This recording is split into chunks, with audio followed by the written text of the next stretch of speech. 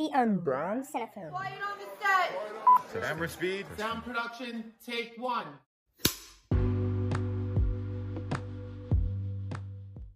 Hi, all my lovely cinephiles. I hope you've been having a great week, and I hope now that you're listening to this episode, it's gotten a little bit better for you.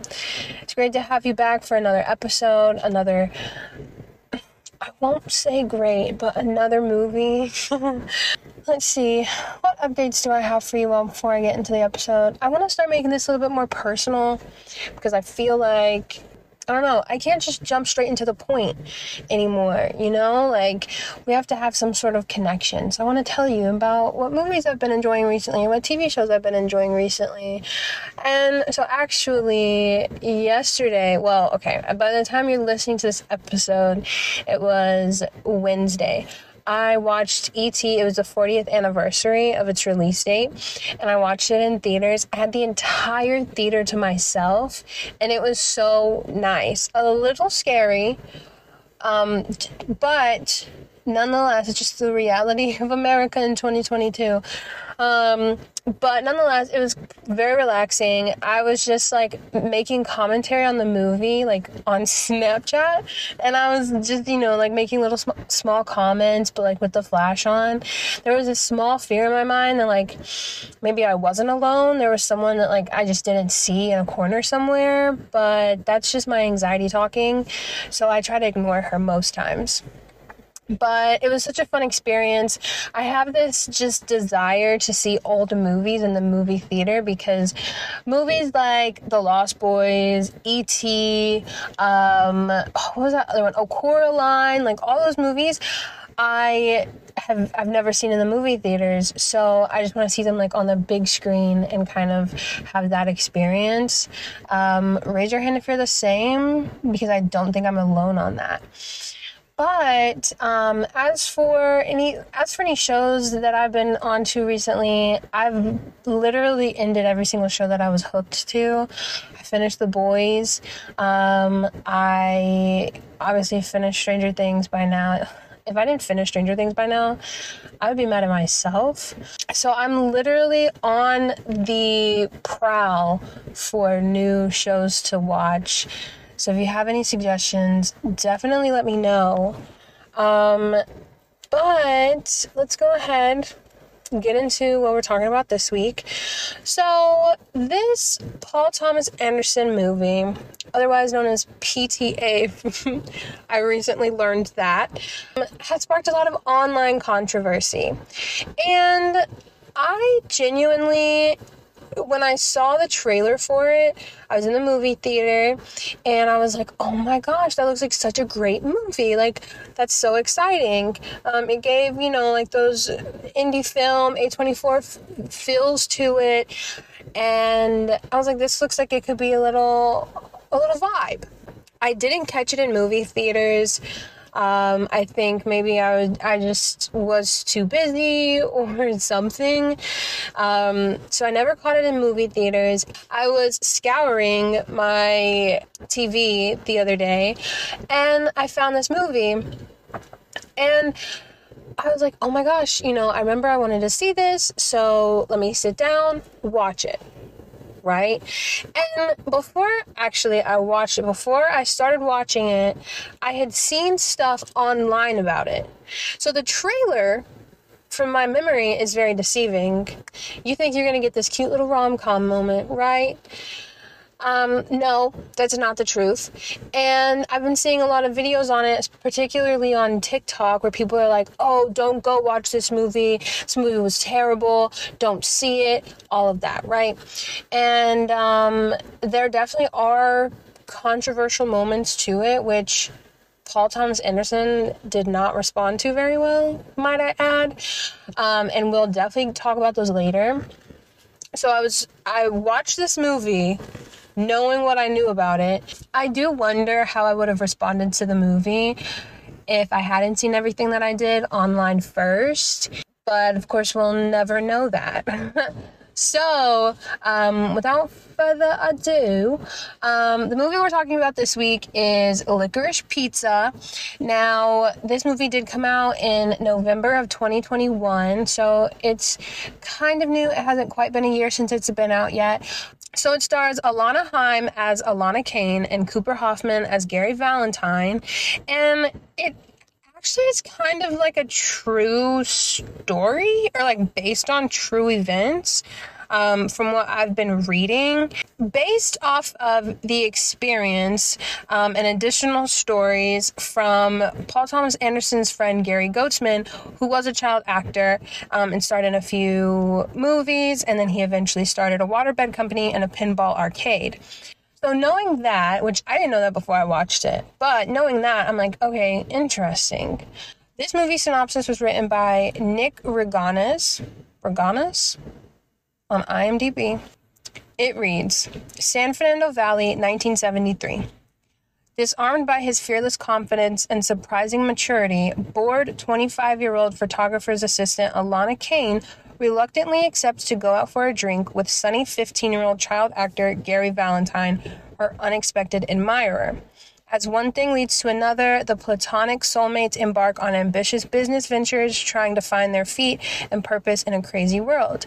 But against the backdrop of life's ups and downs, can Gary and Alana remain friends? So right off the bat, 25-year-old friends with a 15-year-old? Yeah, I just, like, me as a 22-year-old, I just can't fathom being friends with anyone younger than 19, quite frankly. So you already just have this feeling, like this, and when the movie starts out, it opens up with Gary at school in line for picture day. And Alana, as a photographer's assistant, is like, passing out a mirror or comb if she wanted, like if anyone needed it. And it's through that she meets Gary Valentine. Now, it already kind of sets up this idea that Gary is unlike other 15-year-olds in a way, where you have boys running into Alana, and she's like, cussing him out and stuff, which on the clock, all right. And then Gary is just kind of like standing, waiting patiently, walking as he should. And so you already kind of get this sense of like, okay. And so when she runs into him and she starts having conversations while you have all this madness of like teens just kind of running amok, she's very adamant and keeps reminding him of his age, because he's hitting on her. And, she's like, you're a kid, I'm 25, like, whatever. Treating him as she should, a child. But he asks her to go get a drink with him, and she shows reluctance. She's like, yeah, no, I'm okay. I'm not going to go get a drink with you. Or, like, I'm not going to meet you at some place for dinner. Like, I'm 25 years old. Some reason, though, she still decides to do it. And that was her downfall. That's where she messed up. Because why are your boundaries so weak? Let's unpack that. You said no. You said no, and he was like, okay, just in case, this is where I'll be. You didn't have to go, but you did it anyways. Why? I just want to see the therapy notes. There's not a lot to spoil about this movie per se. I mean, I guess there is. So I'll go ahead and talk about some general things before I give a spoilers warning, because I want to give you all that much at least. Give you some crumbs to sit with before you watch the movie, if you're listening to this and then deciding whether you want to watch the movie. I know some of y'all, I know how you do it, and I am not opposed to that. I would do the same thing. So, the first thing that I really want to address is the controversy that has been sparked from this movie.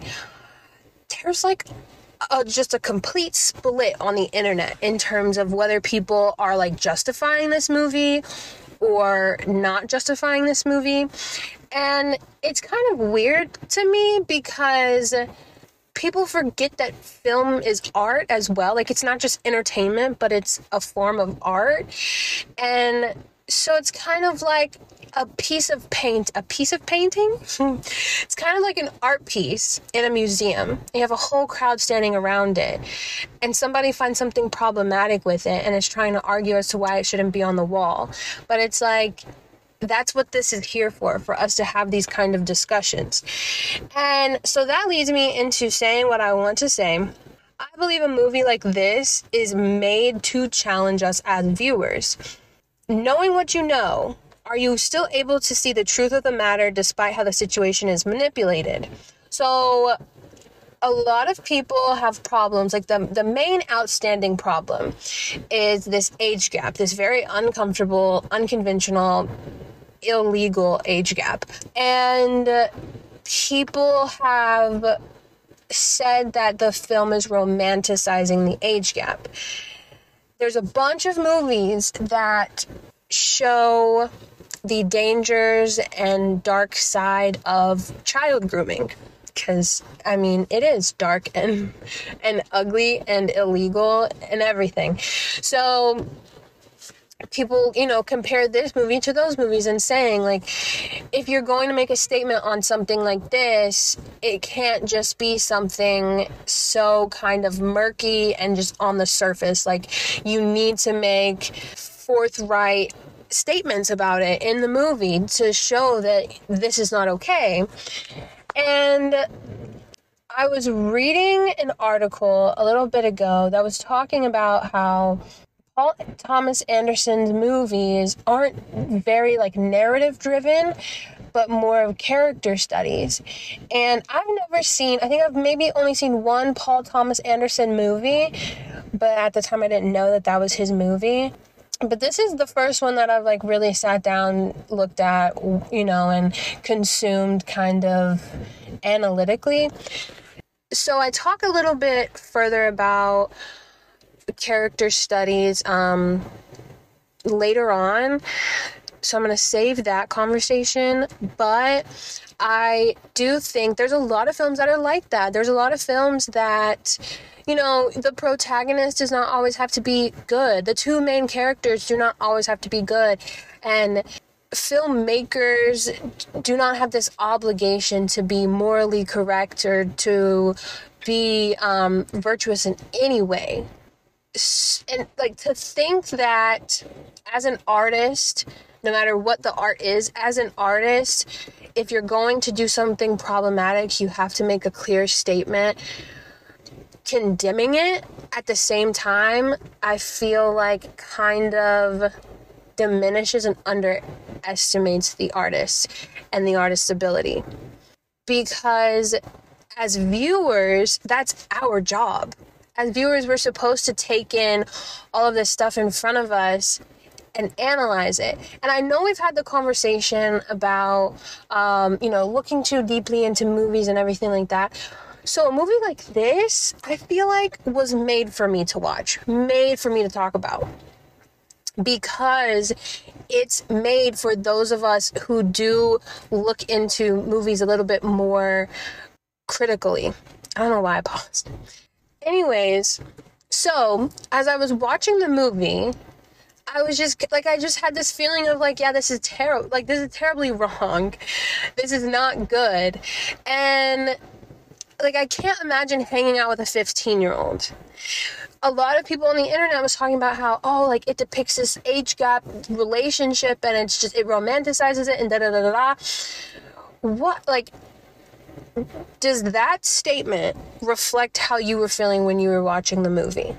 I don't know. I feel like part of it is just how you choose to consume a movie. This movie has certain underlying, like, themes and statements and contexts that if you're not looking closely, you'll miss. And I don't want to say this, and I don't want it to sound like I am supporting the subject matter and the way that it was depicted in this movie at all. I'm not. When it comes to art of any kind, I'm very in the middle. And that might be the only thing in life that I'm very like Switzerland on, because art is subjective, and that's the hard thing about it. Going back to what I was saying originally, there are certain things, like I stated before, there are certain things that if it catches your eye, you really have to sit with it for a second and consider how it ties into the movie, how it manipulates, what you're watching. So if you really sit back and look at Alana's character, she's constantly in different positions that show her age and power. She's always driving Gary and his friends around. She was the manager to the waterbed business because Gary wasn't old enough to be the manager, I'm guessing. That whole thing was confusing to me, but she held a position of power over him. And she's also just seen as an authority figure in general, which compared to Gary, when Gary is the manager of the Pinball Palace, no one will listen to him. And people just see him as a kid, and he has to rely on Alana for certain things as well because of her age compared to his. And seeing this, also there's a moment where somebody asks her how old she is and she says 27, and then when he asks her to repeat herself, she says 25. It kind of hinted at her lying about her age, which is problematic in itself, because how old are you? Genuinely, I just want to know. Right off the bat, I did not feel right about this couple, and it was because I saw myself in Alana in terms of I'm a 22-year-old woman, trying to find myself in this world. But unlike Alana, you won't see me hanging out with somebody younger than 19 years old. 19 is pushing it. Okay, so there's a quote that author Otessa Moshfegh, I hope I pronounced that right. She's the author of A Year of Rest and Relaxation. And she was particularly referring to literature, but it just seems relevant to what we're talking about. She said, "I wish that future novelists would reject the pressure to write for the betterment of society. Art is not media. A novel is a literary work of art meant to expand consciousness. We need novels that live in an amoral universe past the political agenda described on social media. We have imaginations for a reason. Novels like American Psycho and Lolita did not poison culture. Murderous corporations and exploitive industries did. We need characters in novels to be free to range into dark and wrong. How else will we understand ourselves?" And I think that says the words that I'm unable to, because I just can't find my own words sometimes. But I do think that, especially this being a character study, there is no truly good character in this movie, I don't think.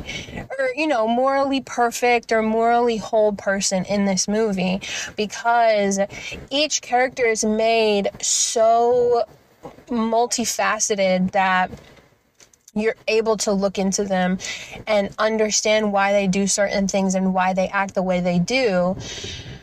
And I think that's one of my favorite things about this movie.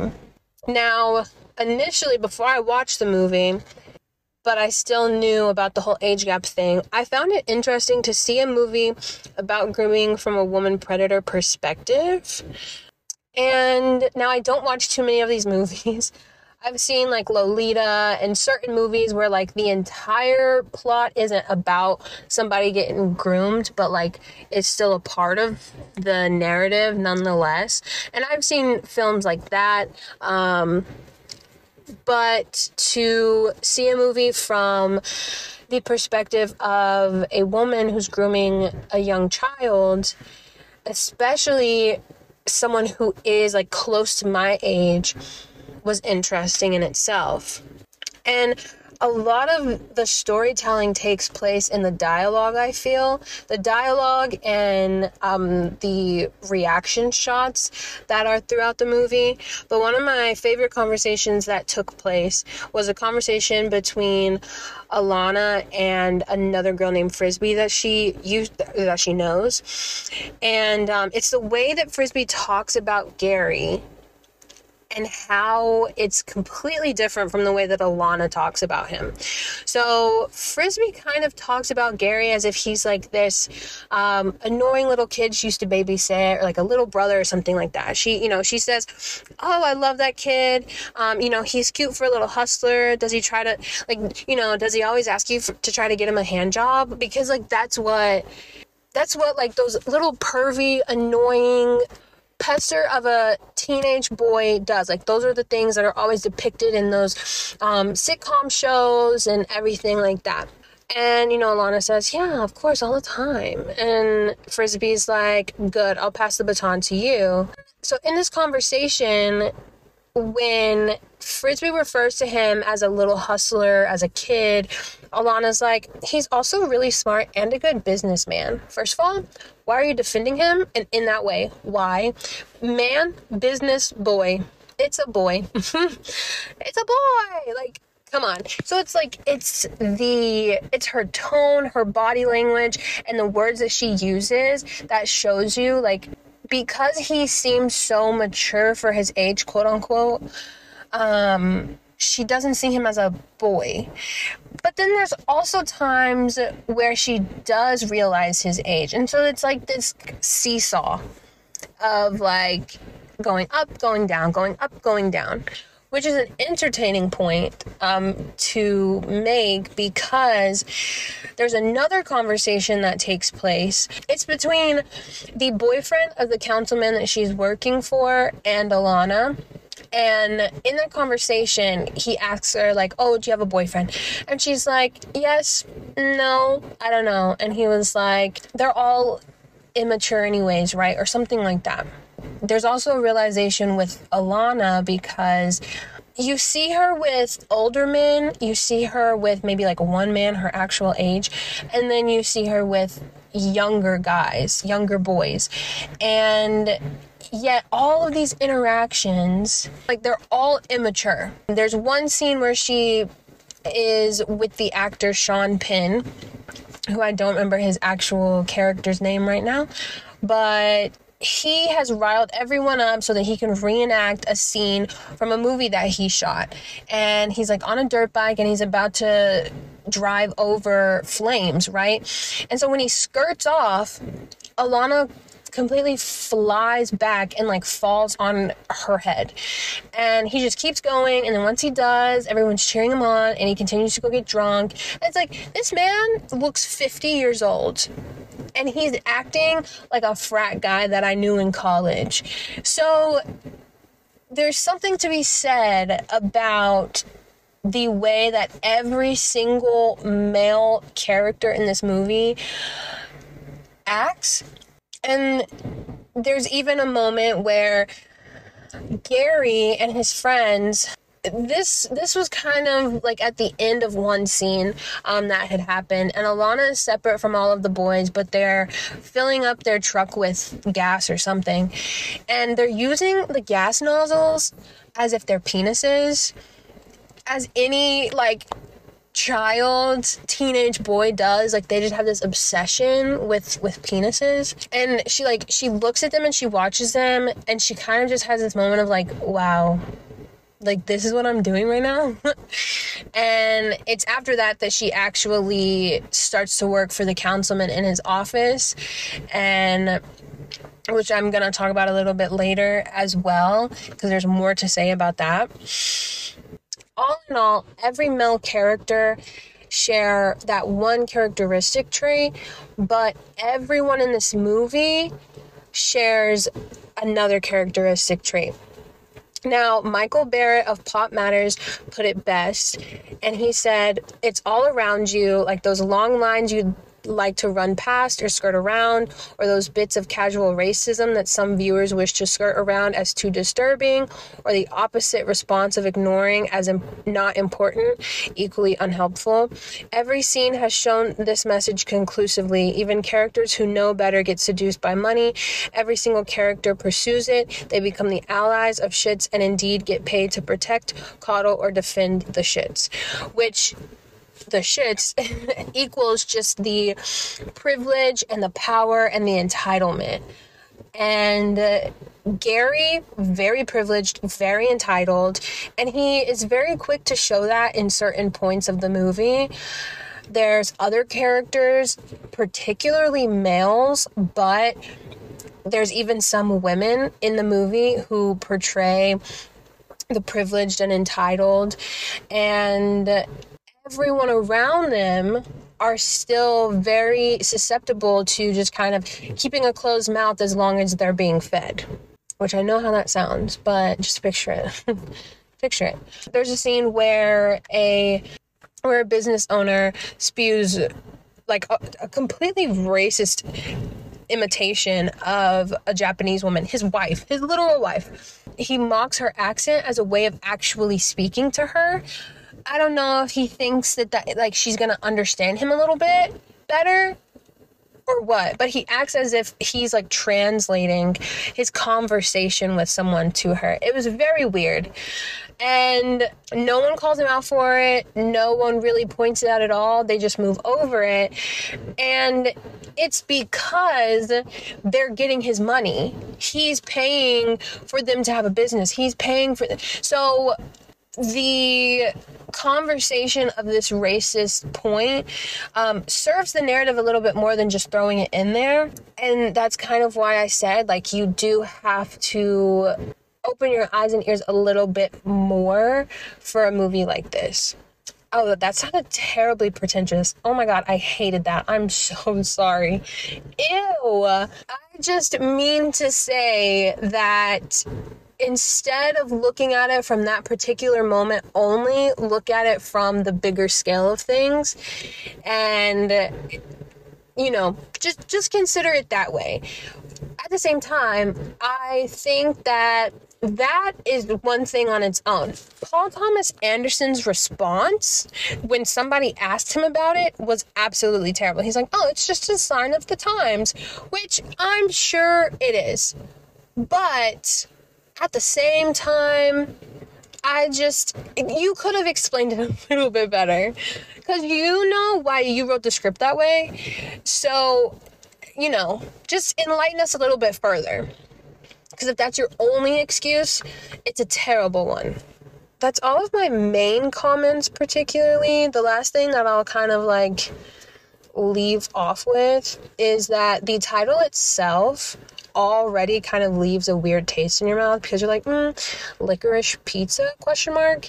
And so there is a metaphor in there. When Paul Thomas Anderson was asked about the title Licorice Pizza, he said that those two words particularly make him kind of have a Pavlovian response and memory of being a child and running around. It's licorice and pizza. But when you think about the actual idea of like licorice on pizza, kind of like how people feel about pineapple on pizza. And so I think that there's like that part of, you know, the childhood naivety of everything, which I do talk about in a little bit, so stay tuned. But also that kind of like uncomfortability. So yeah, that is all that I have to say in terms of just general speaking. I would say this movie on Goodreads received a 3 out of 5 stars from me. -2 because of just the, you know, there's certain things about it that could have been cleared up, that could have been approached differently, and they weren't, and whatnot. But of course, you can read more about that on my Goodreads and see what I mean. If you have yet to see the movie and you don't want it to be spoiled, now would be the time to hop off. Of course, once you have watched the movie, be sure to listen to the rest of this episode because you don't want to miss what I have to say. Now, if you're like me and you don't care about it being spoiled, or if you've already seen it, don't go anywhere, because we're about to get into the nitty gritty of things.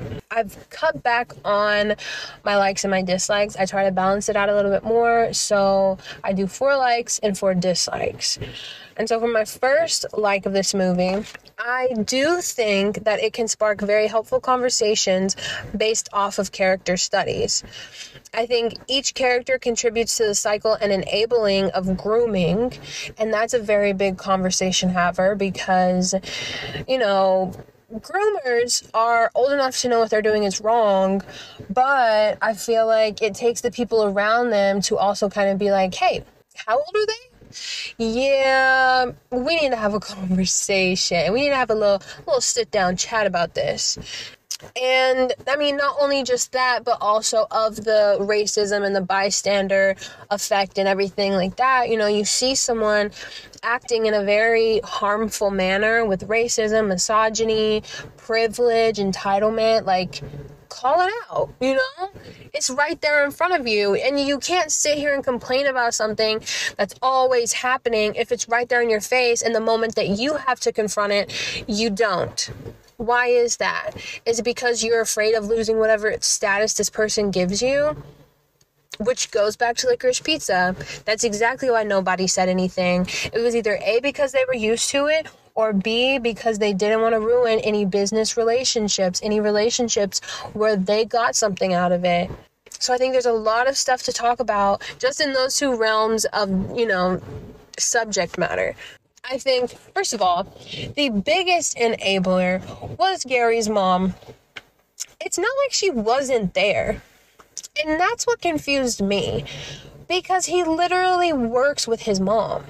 And yet, for Thursday, like for dinner, he would go to this restaurant where he was known on a first name basis.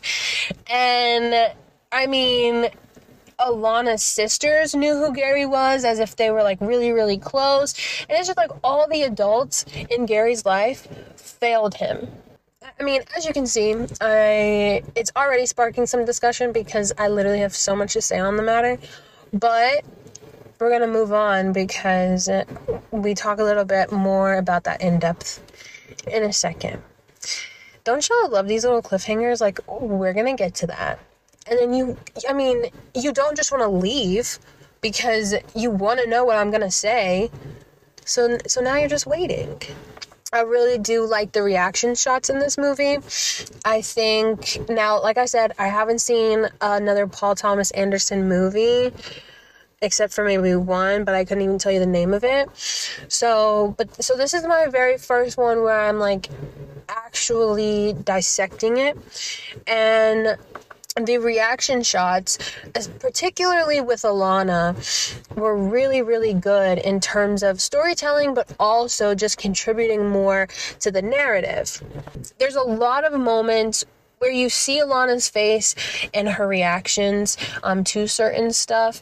When she's at dinner with the actor Sean Penn, who, like, that's his actual name. I just can't think of his character's name. But when she's at dinner with him, her facial expressions almost kind of, they demonstrate her age gap between her and this actor, right? She has no idea what he's talking about. She's trying to keep up with this conversation and she just can't. So in her face, she's, trying to be like nice and sweet and pretty, how, exactly how she thinks he wants her to be. But it looks like there's no thoughts going on up here, up in that dome. Like, she just looks lost. There's another scene where she's at another dinner, but with the councilman that she works with and his boyfriend. I think before this, she thinks the councilman is straight. I mean, I did. She thought the councilman was straight. I believe she thought that he asked her to go to dinner because he was straight and because he was trying to hit on her, because she seemed mad excited for him to call her up and ask her to come to dinner.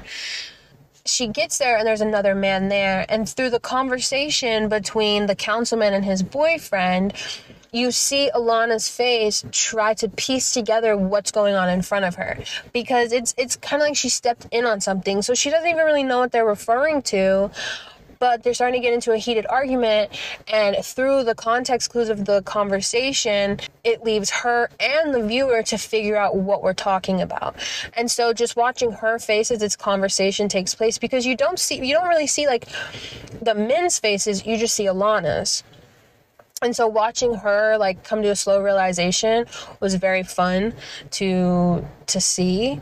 And then as she's talking with Frisbee in the bathroom about Gary, and when Frisbee kind of just says like, oh good, I can finally, I'll pass the baton to you, you also see this facial change, or this expression change, where she seems to realize that she's not so much on this pedestal that she thinks she is. Like, she feels like Gary has put her on this pedestal. She feels special. She feels like she's wanted, as well as maybe even needed by Gary.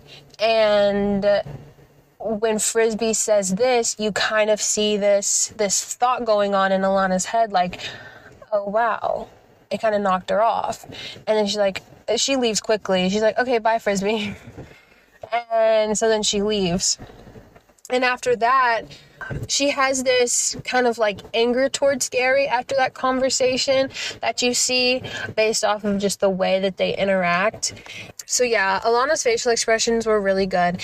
And one thing about it, Alana Haim, this is her first movie that she's ever done. I don't listen to Haim like that.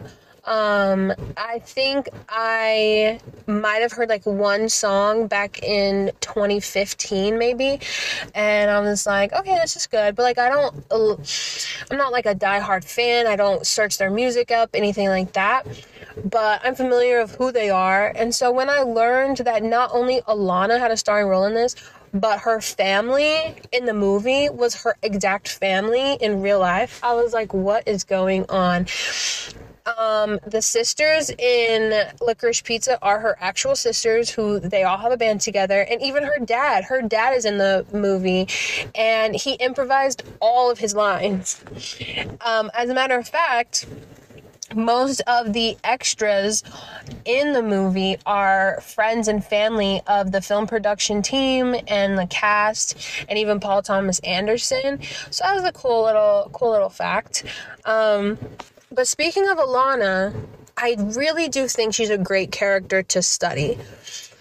She's a 25-year-old in a place where she should be acting as a mature adult, but she seems to reject it, and she's hanging around teens, which I viewed as kind of like a distraction. Like, it's one thing to reject your aging and your maturing and just like, your life plan, but it's another to try to convince yourself that you're not as old as you are. And I think that's what Alana's doing, and she's getting herself into a mess. And there comes two moments that are very influential in terms of Alana's character development.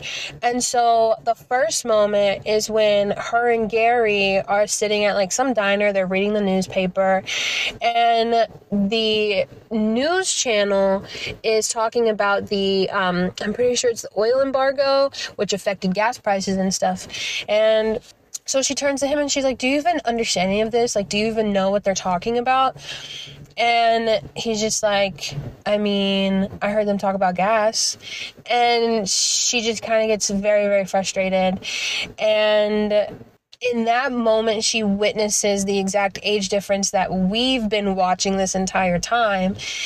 And so then you have that moment where she sees the boys just kind of like treating the gas nozzle like a penis. And in those two moments, she kind of has this epiphany of sorts. And that's when she goes to start working for the councilman. In doing so, she almost gets this sense of entitlement as well, where, like, her sister called her and was talking about, Gary's opening of his pinball palace and how there's going to be Pepsi. And she was like, you're talking about Pepsi when I'm trying to change the world climate or something like that. And it's like, girl, calm down. You're like nothing but above an intern. Like, let's be real here. Her and Gary have a conversation and he's calling people to ask about pinballs and stuff. And this scene takes place after they just shot the councilman's like campaign video or something like that. And she goes up to Gary and she's like, we just filmed a campaign promotion for the councilman who I work for about world change, and you're over here talking about pinballs. That's all you ever heard, was that pinballs are now going to be legal, which I never knew the pinballs were illegal, but okay. And she's just like, so then, he responds to her and she responds back, and then like the way that this conversation ends, she's like, I'm cooler than you, never forget that. And he's like, I don't need you to remind me whether I'm cool or not, old lady. And he's like, huh? Which was so funny. Oh my gosh. But it's just like, you were selling waterbeds with these kids not even a month ago. And you want to all of a sudden act like you're this big shot, like full-grown woman with her shit together when you were just hanging out with 15-year-olds selling waterbeds. Yeah, no, it's not. Pipe down. Like, you've put yourself on a pedestal now.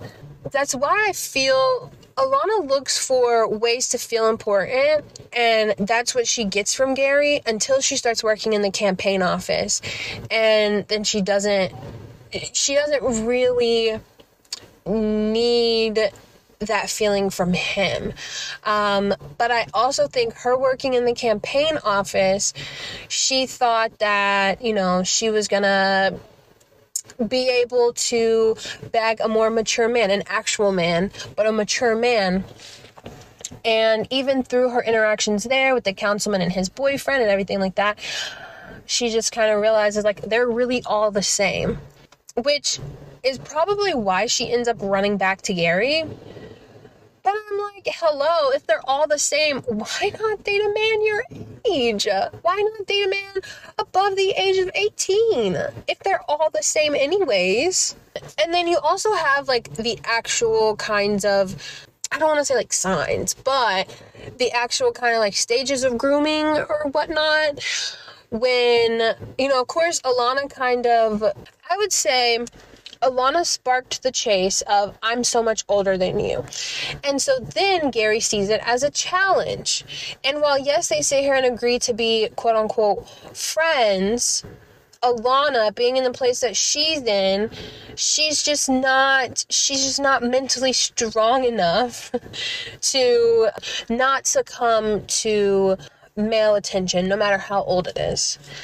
And so then, even when she, like, tries to badger him and, like, tell him, I'm too old for you, like, why don't you get a girl your age? And he finally does. She gets jealous and she, like, tries to, like, manipulate the situation and get them away from each other, right? And so even through there, so you see these, obvious character flaws, some obvious, some maybe not so obvious, and it really ties into the character of Alana so well.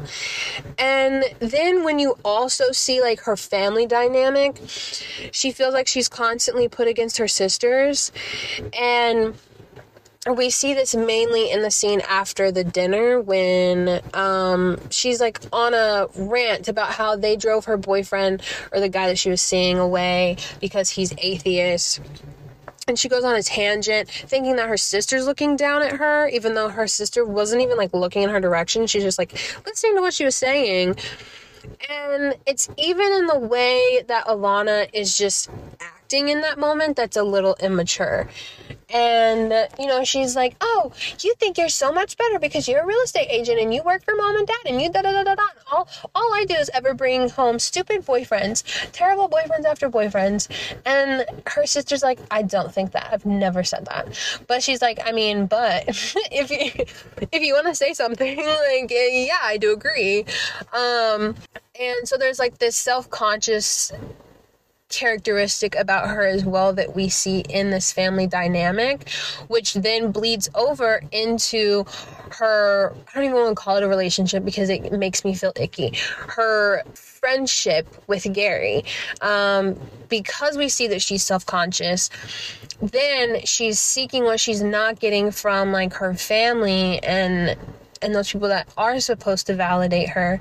She's seeking that from somebody much younger, much more immature, who's unable to see her true flaws.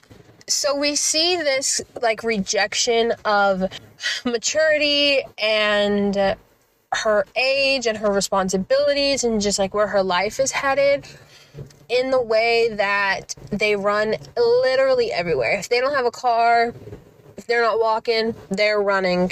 Their running is a representation of youth and naivety, but it's also a representation of the rejection of their age.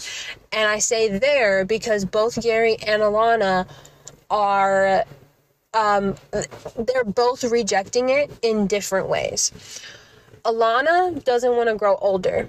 She doesn't want these responsibilities. She doesn't want to, because now that she's a fully grown adult, there's a pressure on her. There's a pressure to get a full-time sustainable job, to, start looking for a partner to pursue, move out of your parents' house, like all of this stuff. I can definitely relate to that aspect of like, hey, I'm not quite ready. Like, I know that I'm supposed to be ready, but I'm not quite ready for this. That does not excuse Alana's behaviors at all. I'm just saying, relatable.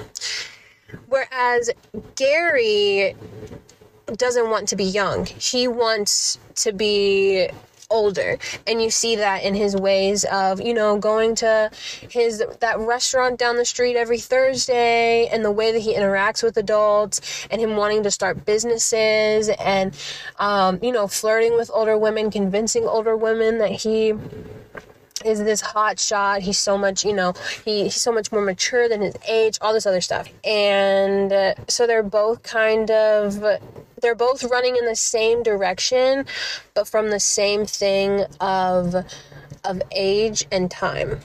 I liked how that was set up. And that's just another example of those kind of things where it's like, yes, they're always running. And in movies like this, you kind of have to ask yourself why. Like, I notice that they're doing this a lot. Obviously, they wouldn't be doing it if it didn't have a meaning. So what's the meaning here? But that's all my likes that I have. I want to say, honestly, this is the first movie that I've watched that the plot and the narrative, I'm sticking my thumb down, but the characters are so strong, and that's like my favorite part of the movie. And I'm not really, when it comes to movies particularly, I don't really look much into the characters as much as the narrative and the cinematography. So this is just an interesting turn of events. But now on to my dislikes. I absolutely hated the sisters enabling Alana and Gary, both of them. And I don't know why. If you were to ask Paul Thomas Anderson, he probably would say it's just a sign of the times. But to me, it just frustrates me. There's even a moment when Alana asks her sister, she's like, do you think it's weird that I hang out with Gary and his 15-year-old friends? And her sister's like, no, it can be whatever you think it is. Right? And Alana said, well, I think it's weird that I hang out with Gary and his 15-year-old friends. All right, so why do you keep doing it? Question mark. I mean, if it looks weird and it acts weird, it must be weird. And I personally wouldn't want to be around something that I confirm is weird. I mean, in a negative context. But there's that, and then towards the end where Alana's on the phone with her sister, and she's like, "Oh, Gary just called, da da da da da," and she literally pushes her to go to Gary's pinball palace to talk to him. And then when Gary is looking for Alana, they're like, "She's at work, go get her," as if this is some like early 2000s rom-com where they're running through the airport trying to find each other. No, not at all. So that upset me, but I also know that just goes into the character study. I just remember feeling like a visceral negative emotion when that happened. I did feel like it's unclear whether certain parts of racism and misogyny were made for laughter or analysis. Even the statement of privilege and entitlement are kind of made without further explanation. This goes with what I was saying earlier. I do wonder if when that character mocks the Japanese accent back to his wife, I do wonder if that was put in for laughter or for commentary. It's a little unclear. And then that same character later, has a different Japanese wife. And so it's just like this white man's recycling of Japanese wives as he's opening a Japanese restaurant and he's mocking the Japanese accent. And it's like, okay, what is happening? And even the statement of privilege and entitlement. Now, I didn't even really see this until I was reading some reviews, and I was like, no, that's completely right. Gary and his sense of entitlement and privilege were absolutely disgusting. He told Alana, "You would still be working for Tiny Toes Portrait Studio or whatever if it weren't for me." Huh? Okay, odd thing to say. So it's little moments like that where they're so subtle, they just creep up on you, and it really is left to you to kind of piece it all together and be like, oh, yeah. For my third dislike, I felt like the scene with Gary getting arrested does not narratively make sense. Now, the situation itself, the police thinking that he was, somebody's killer or kidnapper or whatever, and then later finding out that it's not, he just looks like the guy or whatever, that makes sense. All right, I'll give it that credit. But to the actual story, it was like, why is he getting arrested? He's at a fair. The fair scene was maybe 20, I won't say 20 seconds. I'll say it was a minute or two. Maybe a little bit longer than a minute. But it was very, very short, okay?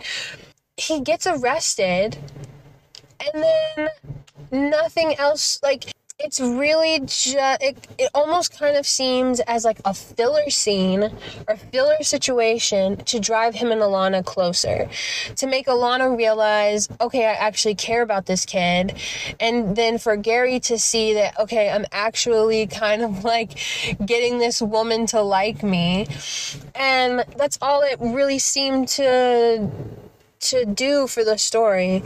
So just the addition doesn't really make sense. Now, if we're talking about the actions of the police in the scene, that's another story.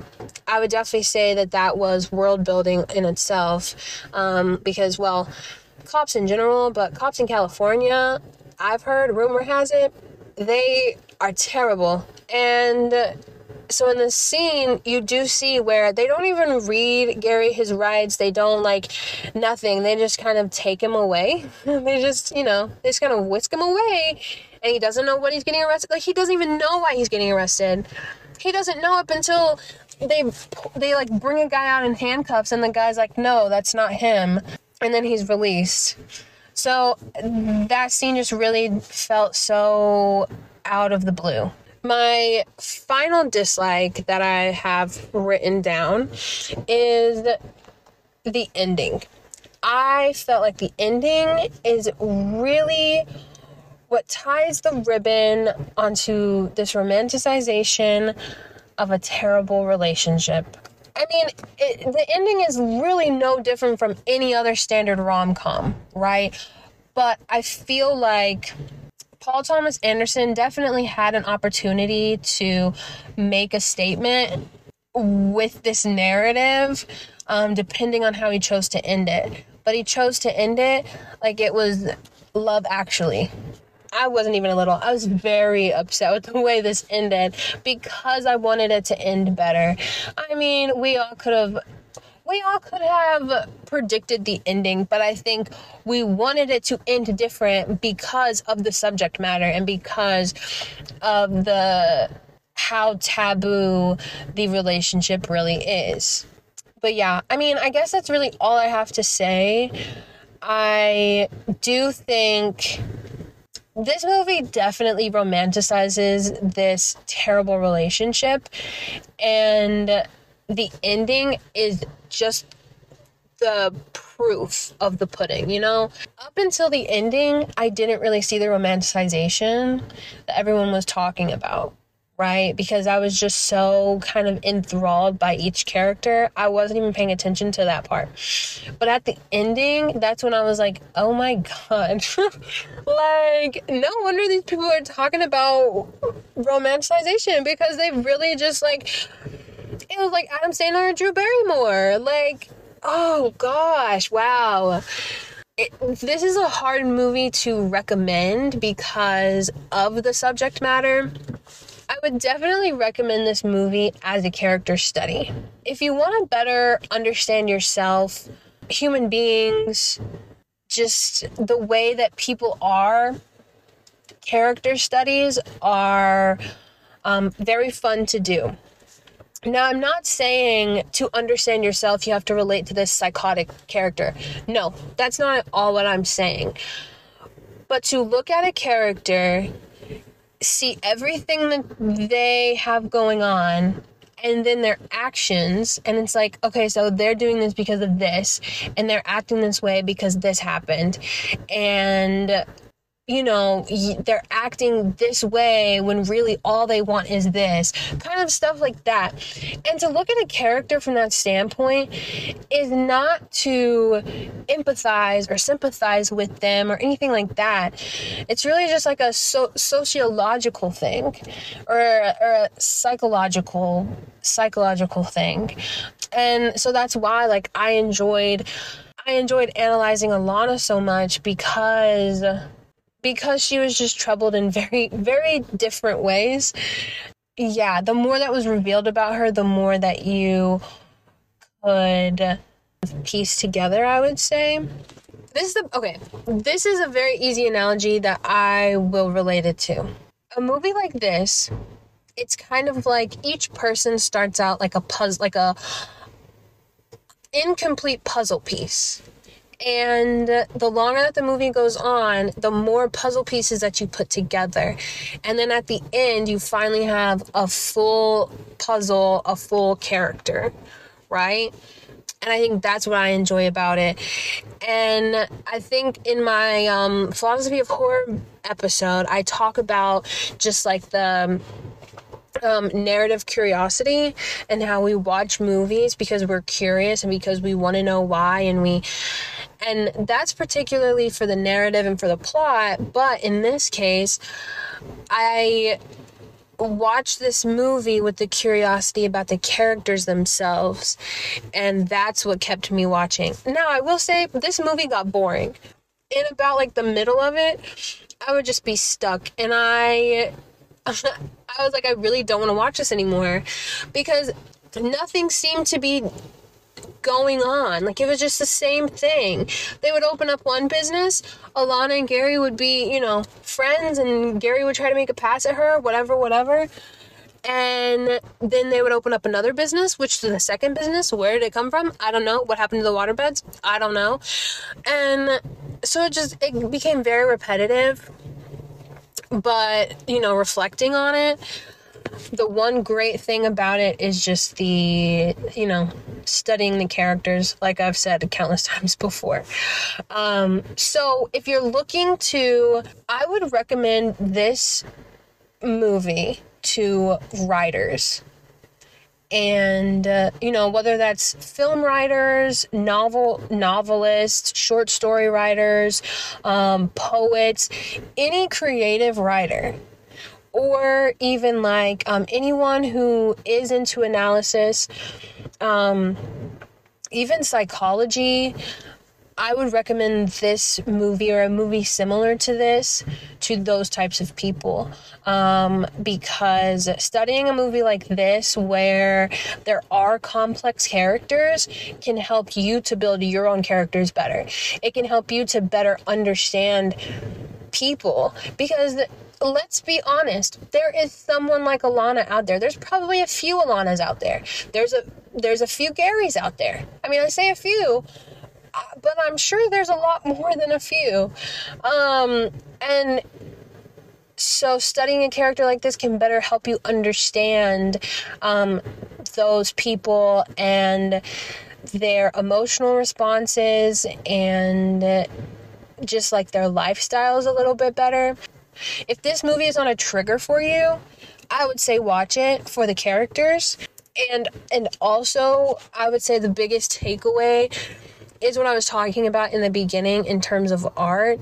Filmmakers do not have that moral obligation to provide us art that is going to make the world better. That is an obligation that some artists do take on, and they sign up for that because that's the type of art they make. I took a creative writing class one time, and the professor said, don't overestimate the way that your readers might perceive your work. So don't present too complex of an idea or a metaphor and just know that they're going to understand it right off the bat. And so I feel like that's what this movie kind of conflicts with, is that Paul Thomas Anderson definitely overestimated his audience and created a movie that does kind of require a little bit of a bigger shovel for digging. Yeah, I definitely think that this movie is worthy of a critical analysis.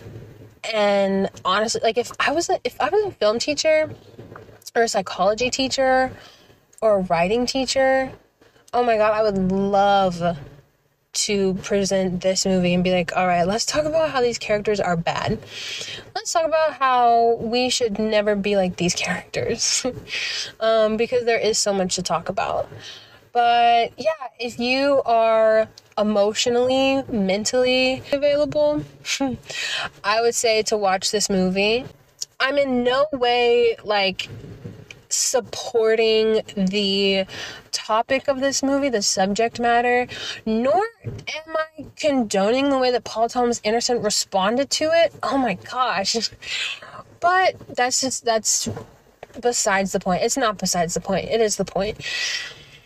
But I don't want to get off topic. This is a troubling film to watch, depending on the lens that you decide to look at it through. But I would say for those of you who are like me, who love to, dissect things, get to the bottom of things, definitely give it a try. But don't push yourself past the limit if it does make you too uncomfortable, because there have been people who have, felt uncomfortable by watching this. But that's all I have to say on the film, and I hope you enjoyed this episode. I will say I didn't know how to approach it because of the subject matter and of the controversy, but I don't know. I feel like I did a pretty good job. I feel like, I don't know, I don't want to get canceled for not saying the right thing. That's a little stressful, but all in all, I've said what I needed to say. I hope that it reaches the right audiences, and I hope that if you choose to see a movie like this or another character-driven movie, that you do take in the characters, take in their motives and their actions and their emotional responses, and just try to build that puzzle up, you know?